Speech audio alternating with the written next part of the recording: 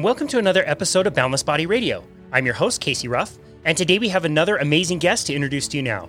Eric Rogers is a natural-born leader and entrepreneur, and is the owner, operator, and CEO of Rogers Fitness Academy. Even though fitness and bodybuilding are his absolute passion, there is so much more to him than that. Eric has persevered through some of the worst things a person can endure: homelessness, addiction, violence, abuse, mental health disorders, incarceration, and more. During his darkest moments, Eric almost ended his life, which is when he decided to pursue a disciplined life and focus on fitness and nutrition. After battling and conquering some of life's biggest challenges, Eric is now a devoted family man, successful businessman, and mentor to others that are struggling and striving to become the best they can be, and uses the exact techniques that helped him to change the lives of others. Now his goal is simple: to spread this powerful message. You are what you strive to be if you put in the time and work. Eric Rogers, what an honor it is to welcome you to Boundless Body Radio.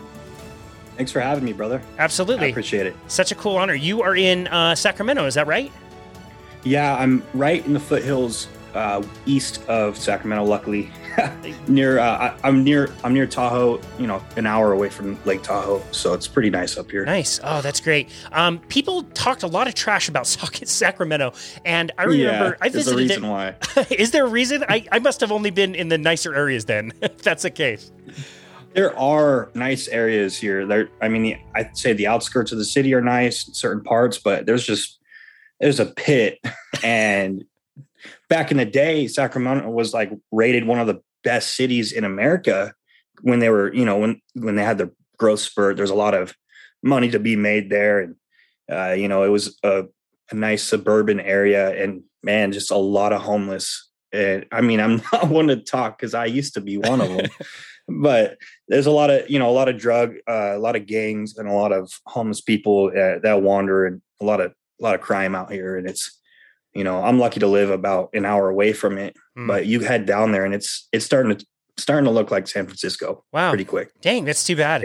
Yeah. I must have avoided all of that the times that I was visiting Sacramento. As I was Instagram stalking you, I noticed a picture that you took recently in a building that was actually really special to me. And the reason why I was going to Sacramento, at least a few times, was to grand open the Lifetime Fitness in Roseville, which you were just at. So cool. Okay. Yeah. I was just there last week for the first time, actually. Oh, that's amazing. Great. It's a beautiful gym. Yeah, it really is. I had to go out there to help them open, I want to say in like 2015, and the people were amazing. The training staff was amazing. And yeah, it was a really cool area of town. I also remember a place, I want to say it's called Jack's, that had the best tri-tip I've ever had in my life right in that neighborhood. I haven't been there yet. I'm going to check it out. I'll write that down. It's on your list. It's on your Awesome. list. Man, well, as we mentioned in the introduction, you have lived a hell of a life already. I would love to deep dive into your story and how, such tumultuous times found you in your life. Yeah, man. I'll get to it. I don't want to take the whole podcast from you because it's a long story. I'll just be real with you. I spent the better part of my life in darkness, and from the age of 7 to about 24, I struggled every day, every single day. And a lot of it was caused by the beginning of it. At 7 years old, I was, put in a situation of heavy trauma, extreme trauma that changed my life forever. At the age of 7, I was sexually molested by my Sunday school teacher, and it just changed me, bro. It was hurtful. I didn't tell anybody. Actually, I didn't start talking about it till this year. It's something I repressed. It's something that I put away, and, actually believed that it never happened. It was that bad. And I think the reason why I repressed it so much is because I knew I had to go to Sunday school every week, and I was going to tell my parents. I was going to deal with it myself. And the week after, the next Sunday, I headed to church. I decided to take matters into my own hands, and I actually poured a cap full of bleach into her coffee, and I tried to kill her. Wow. Yeah. And I was 7 years old, and I just, for some reason, I remember my mom saying like bleach was poison, and talking like, don't touch it, don't get near it. And that just sparked a thought. I'm like, you know what? Like, I hated this woman. She destroyed me. And so I handled it on my own. And like I said, this is very repressed because I was young. It's hard to even remember things that young, but I do remember those two key things. And, from that moment on, obviously she didn't die. She got really sick, but what that did is it scared me. I thought I was going to get in trouble.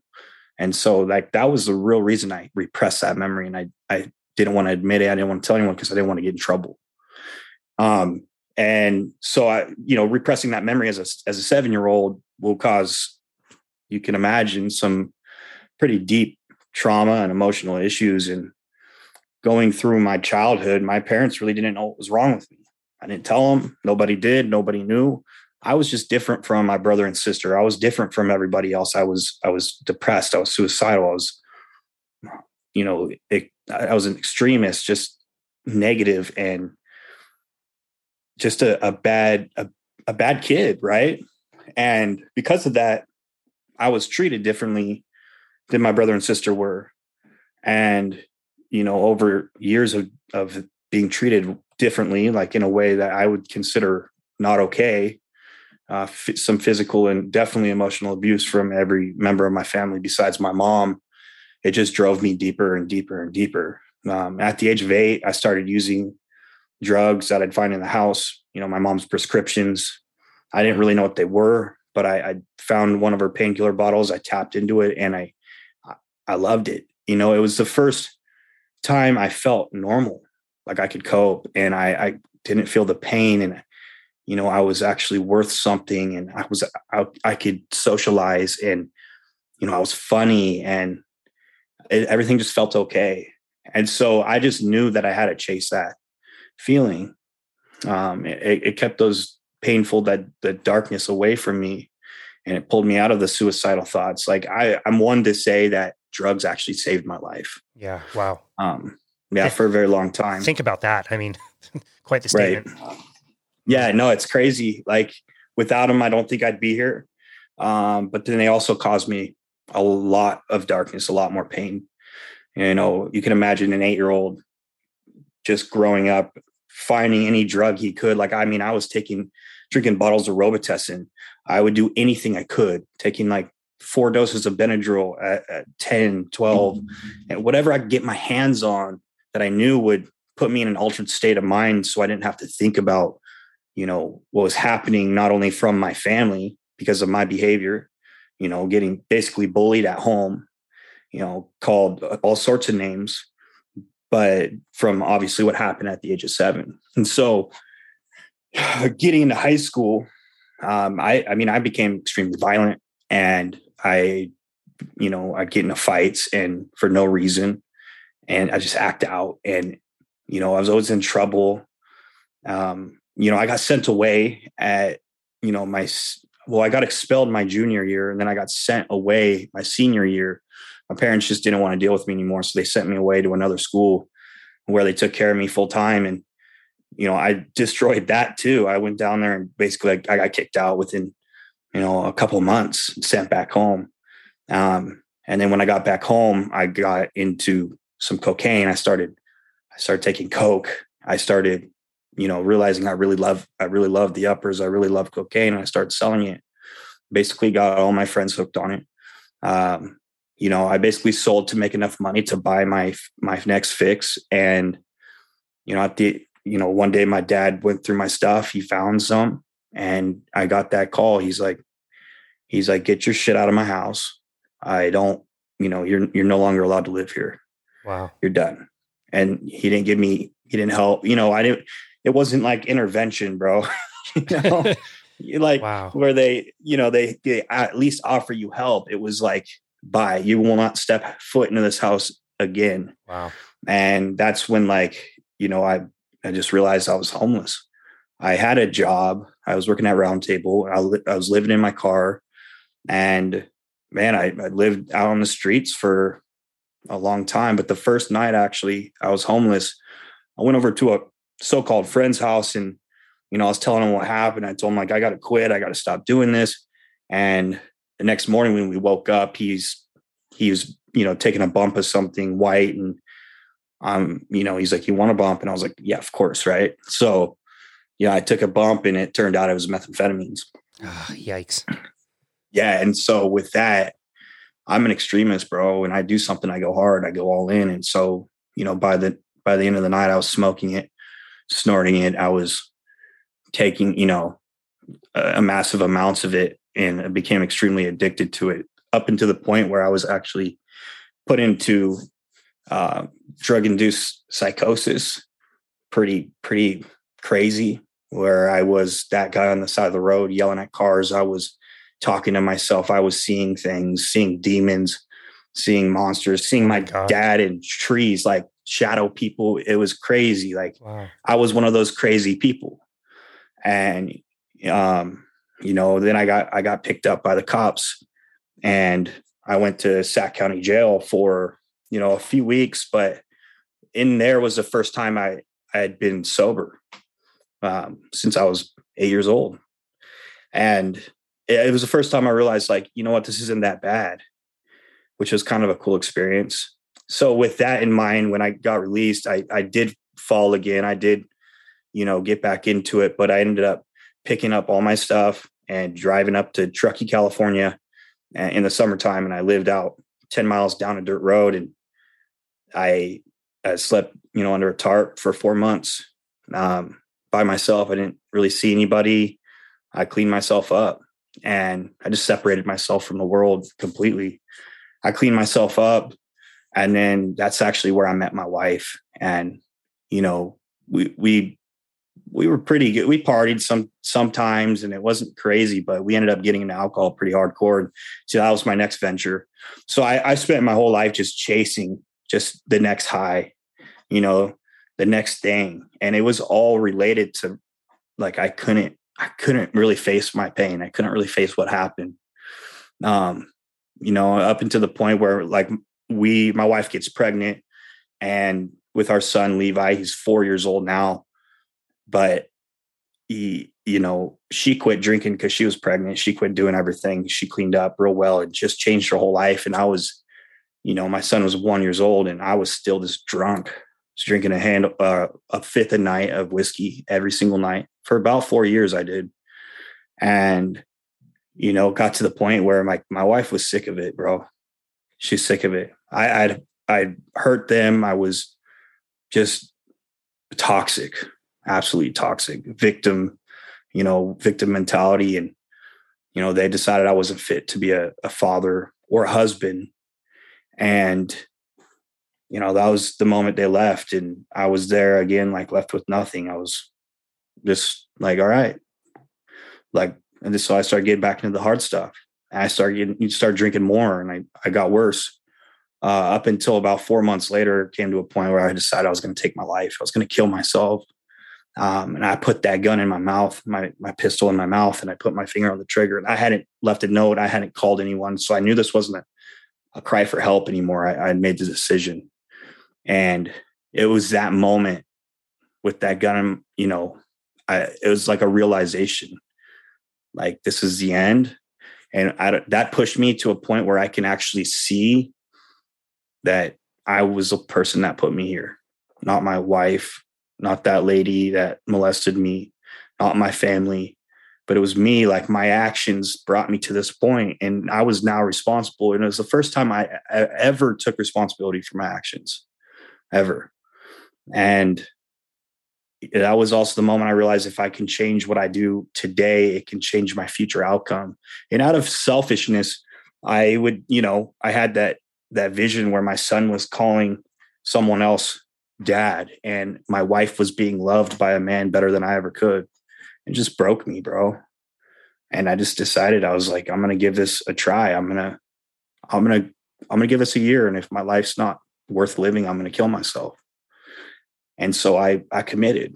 And obviously it takes time to become extremely disciplined. It takes time to get better, and it takes failure. But I started implementing certain steps in my life that worked for me. And I started slowly getting better. And within 6 months, man, I had gained a ton of weight back. I was about 145 pounds when she left me. And, I right now I'm 230 pounds. I started going to the gym. I started eating And I kind of used my appetite as a way of accountability, because I realized that anything that ruins my appetite is negative, whether it's stress, anxiety, depression, or drugs or alcohol. If I notice like an alteration in my appetite, I know that something's wrong. And so I kind of used that as a foundation to stay as disciplined as I could. Mm-hmm. If my appetite was good and I was eating my meals, like I was doing good, I was on the right track. And man, I pushed through this path for long enough to where I could call my wife and explain to her like where I'm at now. And she took me back, and man, I've been with them ever since. Wow. And I've been doing so good. And, you know, I built my coaching program off the exact steps that I took to get from that point to, you know, back to my wife. And, you know, I implement those steps into my clients' lives, and it transforms them too. It doesn't matter where they're at. Doesn't matter where they're at. Like if they're successful or in the hole, it changes their life. And so I just realized that discipline is a universal language that does work for everybody. And yeah, I built a successful business off of it, and I'm able to provide for my family, stay alcohol, drug free, and a huge influence to thousands of people. Wow. What an amazing story. Thank you so much for being authentic and sharing that full thing. I really love the work of Mark Manson, especially in the book, The Subtle Art of Not Giving a Fuck. And he talks a little bit about fault and responsibility. And you mentioned, you know, taking responsibility for your own actions. And I look at that, you know, 7-year-old, 8-year-old kid, and I want to give him a hug. Like the kid needs some love and some understanding. And it's not his fault. All the things that would, you know, happen to him, you know, getting into drugs and alcohol and all that stuff, but realizing that fault is different than responsibility, and taking responsibility says, well, I didn't cause this to happen, but now it's my job to get out of it. It's such an important lesson in life that we all need to learn. It's step one, bro, is taking responsibility. Whether you put yourself in that situation or somebody else did, like you still reacted to it, you know, and you could at least take responsibility for the reaction and how that's dragging you down. Yeah, that's right. You mentioned it was kind of a gradual process to get your life back. You did also mention some of the steps that helped you along the way and things that you help your clients with today. What were some of those steps? What were some of the components that you decided to bring in that helped you kind of clean up your life? Well, like I said, obviously fitness and nutrition were a part of it, and just living a healthy lifestyle. So the only way that I could go to the gym consistently and eat consistently was if I was off, you know, not doing the bad habits anymore. And so I used that as like an initial step to gain the discipline to let go of the old habits and stay on this path. And then I started waking up earlier, and, you know, I wake up and I started to create like a vision for myself. So I'm definitely a visionary. And that's what I teach my clients, is like to find your vision and your why, what is going to drive you, what's your focal point, and what are you trying to achieve? And then with that vision, which for me at the moment was to be back with my wife and my kid and be a great husband and a great father. That was it. That's all I wanted. And so I reverse engineered what that would take on a daily basis to get there. So for me, obviously getting rid of any habits that keep me from being that person, and B, gaining the good habits and being consistent at the good habits and learning new things, new coping mechanisms so I can be that person. So fitness, nutrition, learning like human behavior and how my mind works, right? Understanding myself, visualization. And I had a lot of self-doubt issues, like very bad. So I had no self-worth, no self-love. And so a lot of affirmations and, you know, positive self-affirmations and self-talk.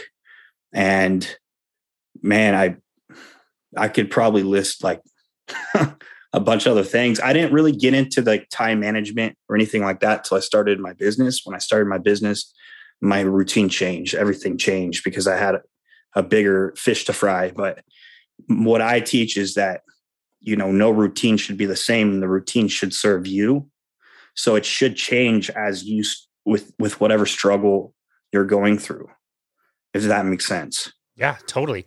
No, I mean, all of the things that you mentioned are such wonderful steps, but if you tried to do all of them all at once, that would just be too overwhelming. You're not going to be able to change those habits because they're so big or there's too many of them. I think about, my journaling habit. I've got a nice journaling habit that I've maintained every single day for a few months now, but it really only started with writing a paragraph and leaving it at that, and then writing another paragraph the next day. And you have to start with these habits really, really small so that they become fixed before you even really know it. They're just part of your life over time.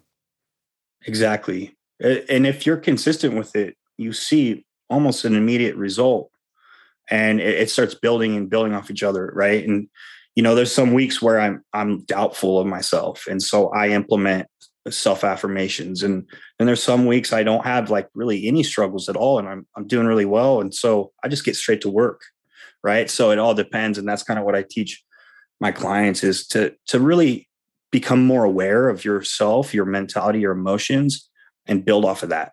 Yeah, interesting. You mentioned that fitness was kind of the first thing that you're really drawn to, that and nutrition. What principles did you start following? Had you lifted weights in the past? Had you gone to the gym in the past? What were you doing exactly? Yeah, my dad put me in wrestling when I was in 6th grade, and I did that. And I was actually really good at it because I was pretty violent. So he's like, you'll be good at this. And I loved it. So that, being a wrestler was, probably a spark of a lot of it, just having, discipline. Not to mention my father was a Folsom prison guard for like 30 years. And so like my whole life was discipline. I just didn't listen. I did, I was diagnosed bipolar 2. And, at a young age, every time, I was emotionally abused or called names, I would flip out. I'd get so angry to the point where it hurt. I couldn't control it. Wow. And the one thing that I learned at the age of 8 was, if I go in the garage and I do pull-ups off the rafters until I can't do them anymore, that the anger subsided. And so I learned those tools a long time ago. And that's why it was easy to step out and try and implement those things again. Now that I wasn't using drugs to cope, I just remembered like fitness helped. And so fitness has kind of been a part of my life forever, and in a lot of ways. And I was always very active, and I was never inside. I was always outside. And so that just kind of came naturally to me. And when I started to work out, when I got off drugs, I started to eat food again, because I didn't really eat for 16 years, bro. I realized like my genetics were better than I thought. And I was putting on muscle quickly. And I was like, wow, like there's something to this. Like, this is like, I'm good at this. And so I started researching and learning like what food does, what types of macros do what. And I started to implement just more food and different types of food. And I watched myself grow. And it was like the first skill that I had that I just enjoyed a lot. What things did you think you understood about fitness, the fitness side of things? We'll get to nutrition later, but as far as fitness principles, what things did you think you knew at the time, but you have since evolved your thinking about? Man, I've always looked at fitness as a mentality thing.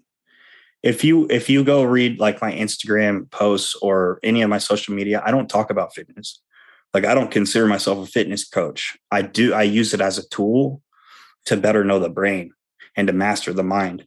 And so every time I went into the gym, it was like, no, I need to get these emotions out. And so I would go and just kind of push myself to the limit every single day. And I still do that in a way. Plus now I do focus on aesthetics a lot in my own personal life.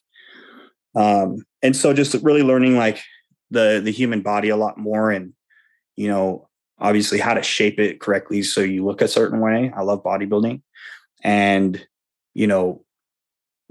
just, form and stuff like that. But I don't really dig deep into fitness itself. I take it very simply. Like with my clients, I'm like, no, fitness is simple. Nutrition is simple. You eat, you work out. Like, I just tell them what to do. What we're really trying to dig into is the mindset, right? So that they can excel. So a little bit about what I do. I work with entrepreneurs, business owners, and CEOs precisely. And I help them reach peak performance through fitness, nutrition, and mindset. So they're usually struggling with the glass ceiling or blind spots, and they feel like they can't grow. And I help them work through that by increasing their discipline and performance. If that makes sense. Yeah, absolutely. And so exercise and fitness is just the way that you can show your self-discipline. Is that correct?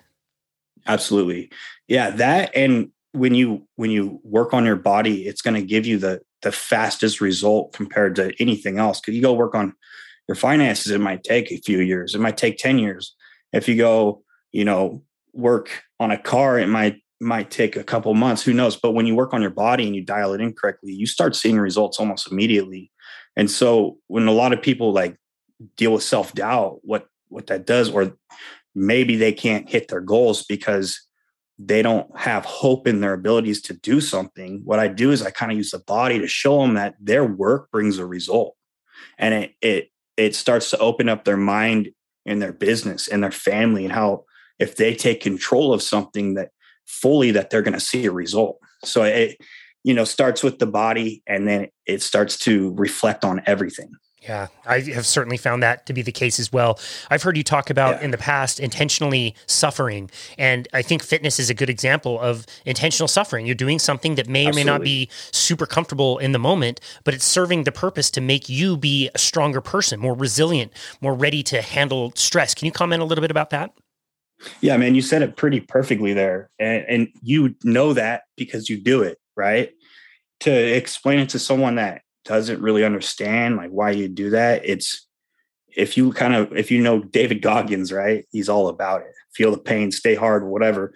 What I like to do is I like to start my day off with it. So waking up and not pressing snooze, getting your ass up, heels to the ground, and get out of the bed. And the first thing that, the first feeling of that is you're putting yourself in a suffering place, because instead you could be sleeping in your comfortable bed. You could be hitting that snooze button over and over again until it's, you're ready for work. Next thing you know, you have a little bit of time to get to work, get your food, and then you go to work unprepared, stressed out, and soft. But when you get out of bed an hour and a half, 2 hours early, you don't hit snooze, you get up and you say, fuck comfort. And you hit that stair climber for 30 minutes with a hoodie on. It prepares your mind for, that to stay uncomfortable throughout the day. But man, if I hit the snooze button in the morning, I'm snoozing throughout the whole day. I'm seeking comfort throughout the whole day. So it really switches you from a want for purpose instead of a want for pleasure, which, man, in the world of success, that's the mindset you need. Right. Well, it's so ironic because both of the scenarios you described is suffering. Like living is suffering. It's not ever comfortable. And so it sounds like you're finding ways to choose the comfort or discomfort and use it to make you stronger versus being uncomfortable, being late for work, that stressed person being soft. That's suffering too, just in a way that is going to make you feel like the victim versus you going and creating it for yourself. Absolutely. There's two types of pain, right? There's a pain of discipline and the pain of regret. Like choose or hard. You've probably heard that. Yeah. Like life is hard, whether you choose to be lazy or you choose to be successful. But with one, there's a reward at the end of it, and there's no regret. And that's it. Either way, you're going to suffer.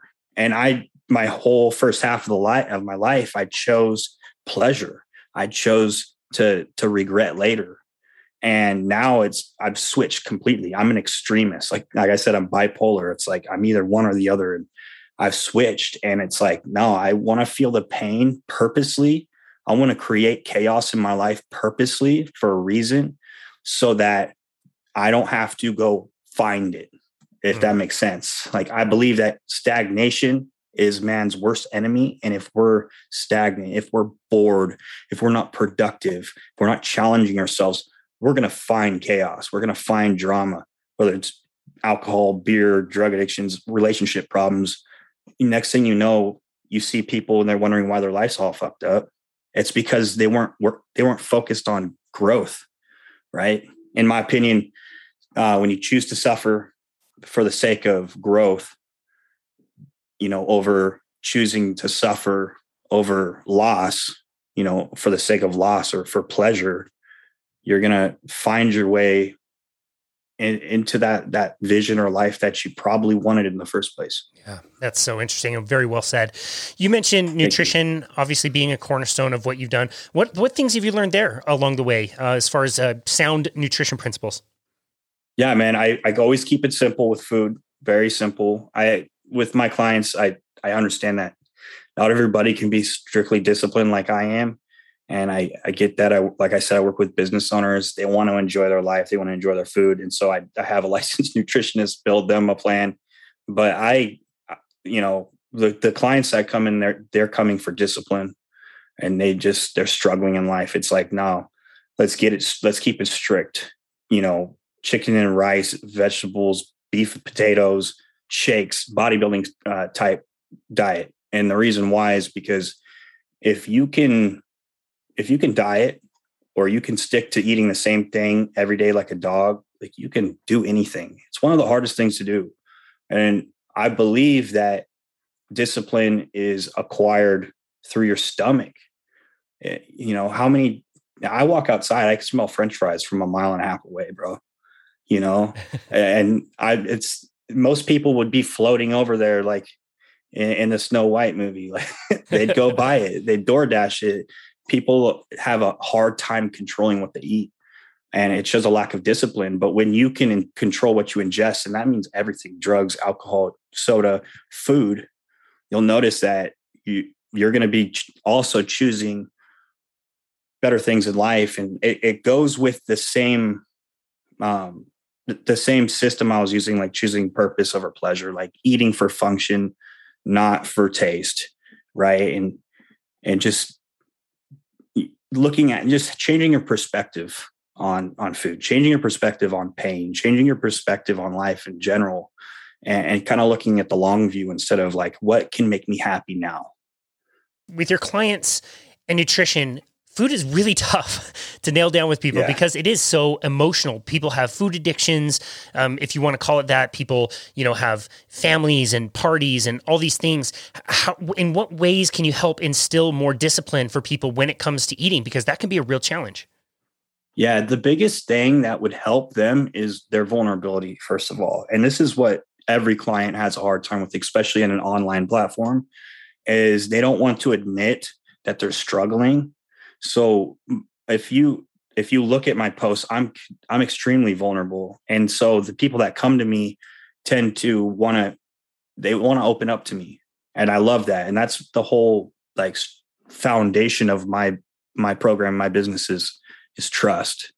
Because if I can share my story and I can be vulnerable with what I'm going through, then they'll do the same to me. So we put them on a plan. And they go along, they're like, they're excited. I'm going to lose a bunch of weight and I'm going to get healthy. And then 2 weeks comes around and all of a sudden they disappear. You're like, where'd you go? But the ones that say, hey man, I'm struggling. What I do is we get on a call and we dig deep into their mind and we're like, what is it actually happening here? Why every 2 weeks, like on the dot? Right. And it's a mental limitation. It's a blind spot they can't see, but it usually dials down to something that happened in their past or how they handle their emotions. And so I teach them different methods to do that. And I help them understand themselves a lot more. So I'm kind of like a life coach, a therapist in a way, a little bit of Tony Robbins and a little bit of fitness, if that makes sense. And it works, man. We break those patterns and they never go back. I got clients that struggled hard with the program, and we just use it as a tool to show them what their weaknesses are, and we work through them. That's great. You mentioned a few tools already, but maybe you could go in a little bit greater detail of what some of the most helpful, I guess, like mindfulness tools are to help change somebody's mentality. Yeah, man. I think that most people in America, especially right now, probably deal with self-doubt the most. And so I can kind of hit on that. Just first of all, to be more mindful and to help your mentality at all, the first thing you have to do is be aware that there's even a problem. I think self-reflection is the biggest and best tool we could ever have. And literally being honest with yourself and looking in the mirror and asking yourself, like, why am I not growing? Where am I stumped? Like, what am I doing wrong? How am I handling my emotions? And when you could sit there in the quiet, which I don't see people do this anymore, and, with no stimulation, and dig deep into your mind, your attitude and your actions, and ask yourself why, you can find the answers really, really easily. It's kind of a trip. Our society has a hard time reflecting. And I'm trying to teach people this because it's my most useful tool. Because every day I sit down, and like you have your journal, I have mine as well. But I try to figure out where I went wrong in my attitude, what caused that bad attitude, and how I can deflect from that next time. Not deflect, but how I can control it next time. So my whole goal is to teach people how to be aware of their emotions and how not to react to them if they're negative. But the only way you can do that is by sitting down with yourself and understanding what are the emotions you deal with the most, and why did they come up. When you can do that, you obviously open up a can of worms to the past, most likely, but a lot of the answers are found in your past. And when you could work through those, whether it's trauma or, whether it's something that you were taught, and you break that, you never have to deal with it again. Like, I've seen people with massive self-doubt, including myself, completely just become the most confident people because they first understood it and they figured out where it came from. And we kind of went back and either forgave that moment, or we learned new beliefs that would counteract it. Sure. You talk a lot also about a growth mentality. And I think that leads to a lack of that leads to a lot of that self-doubt that you're talking about. Like if I want to start a business, but I don't have the skills necessarily to do that yet right now, then that might come in a form of self-doubt, and I might be afraid of failure, for example. Talk about the importance of having a growth mindset and knowing that even if we don't have a particular skill set currently, we can go out and grow that over time. Right. I think the answer to that is all based on what you know and understand outside of your four walls. Right. So we're raised in a home with four walls, a box, and we're fed things from people we know. Now it's a little different because we have like the internet, Google, you could literally research anything, but we still limit ourselves to what our parents taught us and what we learned is right and wrong. And you have to step out of your home. You have to go see what is out there in the world.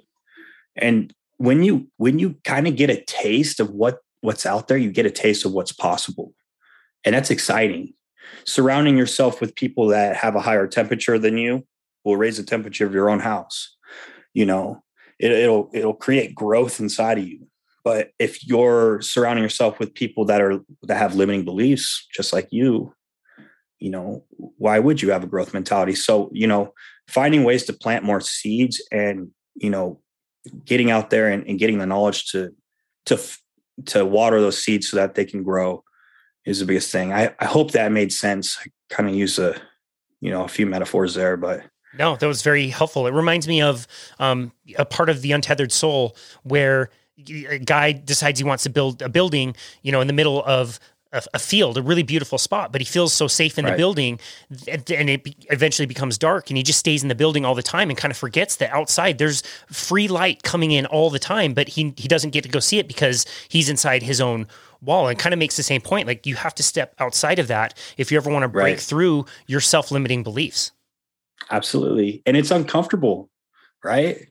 It's uncomfortable to be even told that you don't know that much. Like, there's so much out there we don't know, and it's hard to admit right there. And it's uncomfortable to go be social. It's uncomfortable to go put yourself in situations where you might doubt yourself more. So that's that's where the fitness and nutrition comes in. If you're used to making yourself uncomfortable every day, you're going to be, more likely to do it in other ways too. Yeah.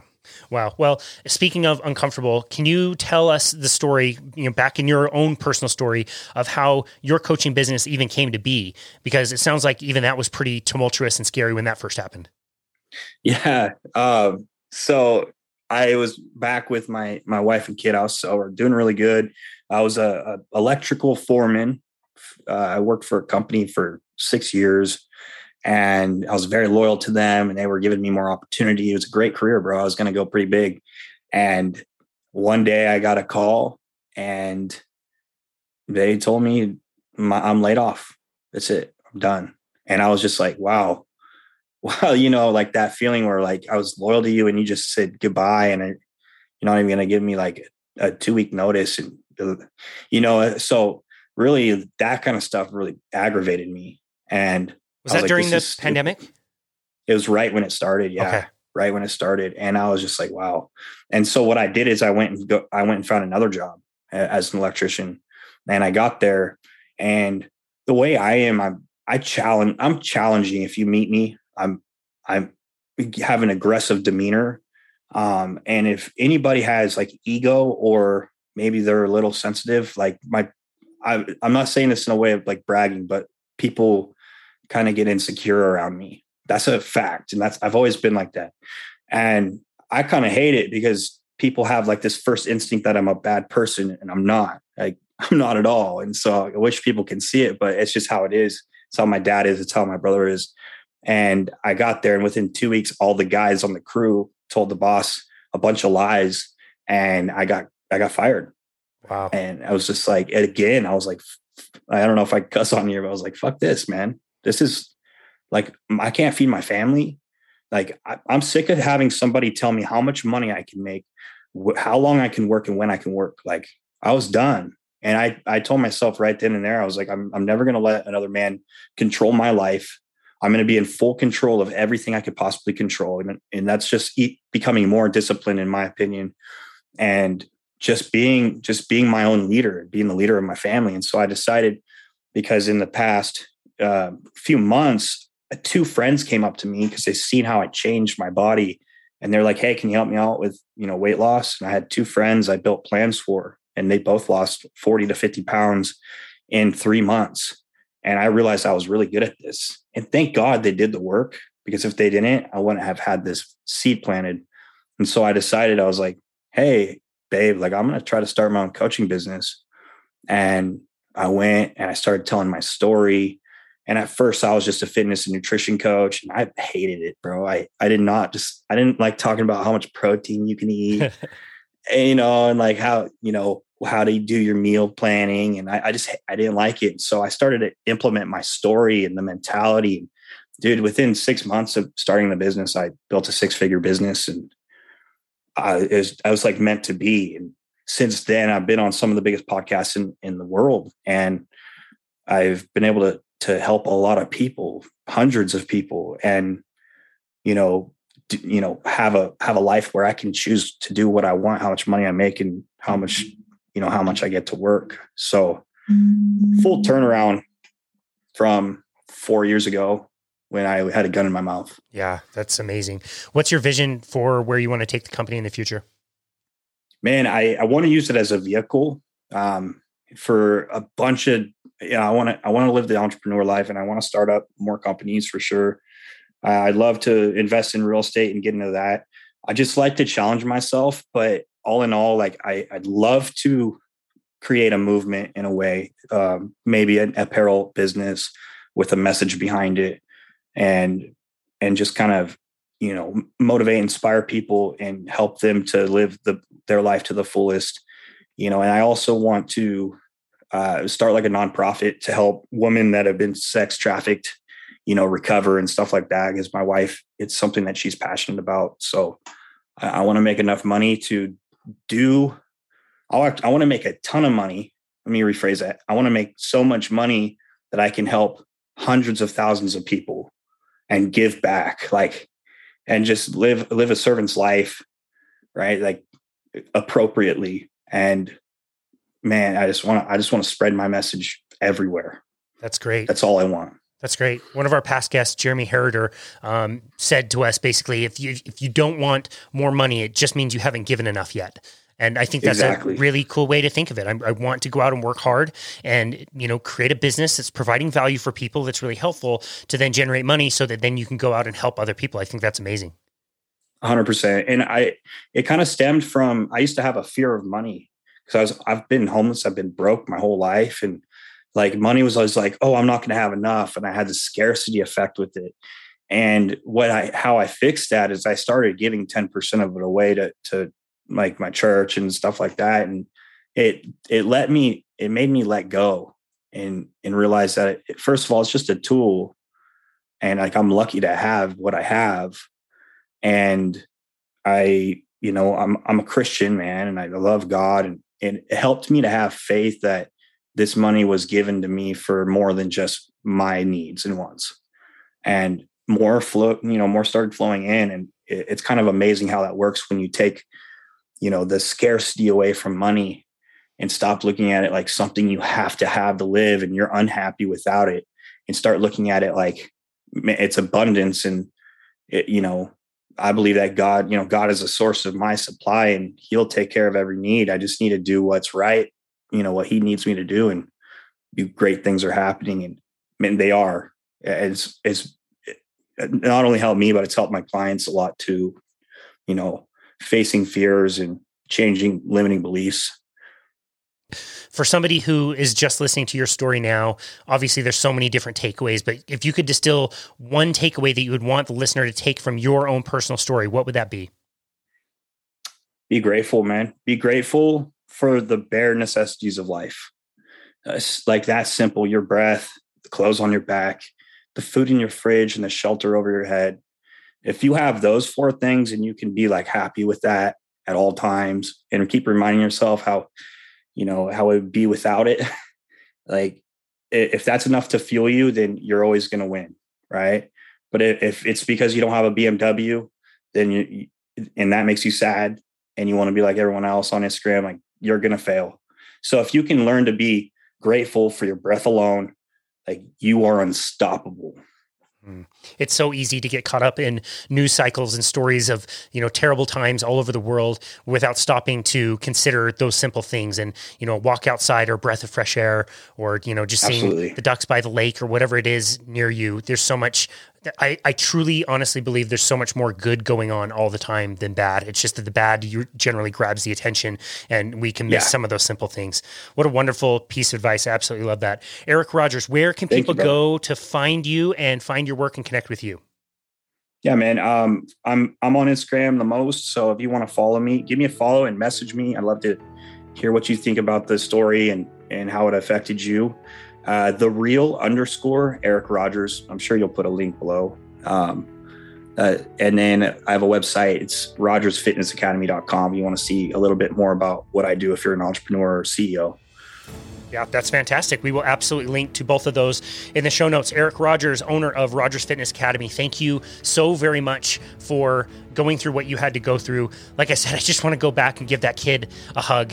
But you've learned so many amazing lessons and so glad you learned about discipline and mindset and mentality and all that stuff that just really helps change people's lives. And you're going out there and doing that. And you took a scary situation and turned it to your advantage in a way that you can help people. So thank you so very much for all of your work in your life. And thank you for taking the time to be on our show today. We really appreciate it.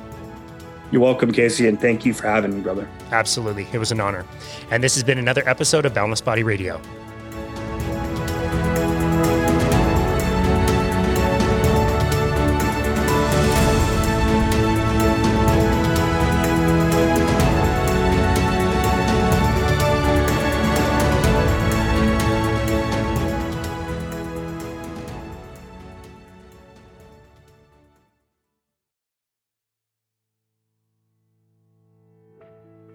As always, thank you so very much for listening to Boundless Body Radio. It's really inspiring and amazing to see some of the reviews that we have been getting and also to receive so many messages and emails about how these episodes have improved our listeners' lives. And so thank you so very much. We are so happy to bring these episodes to you and provide them for free. And we really hope that they help you in your life.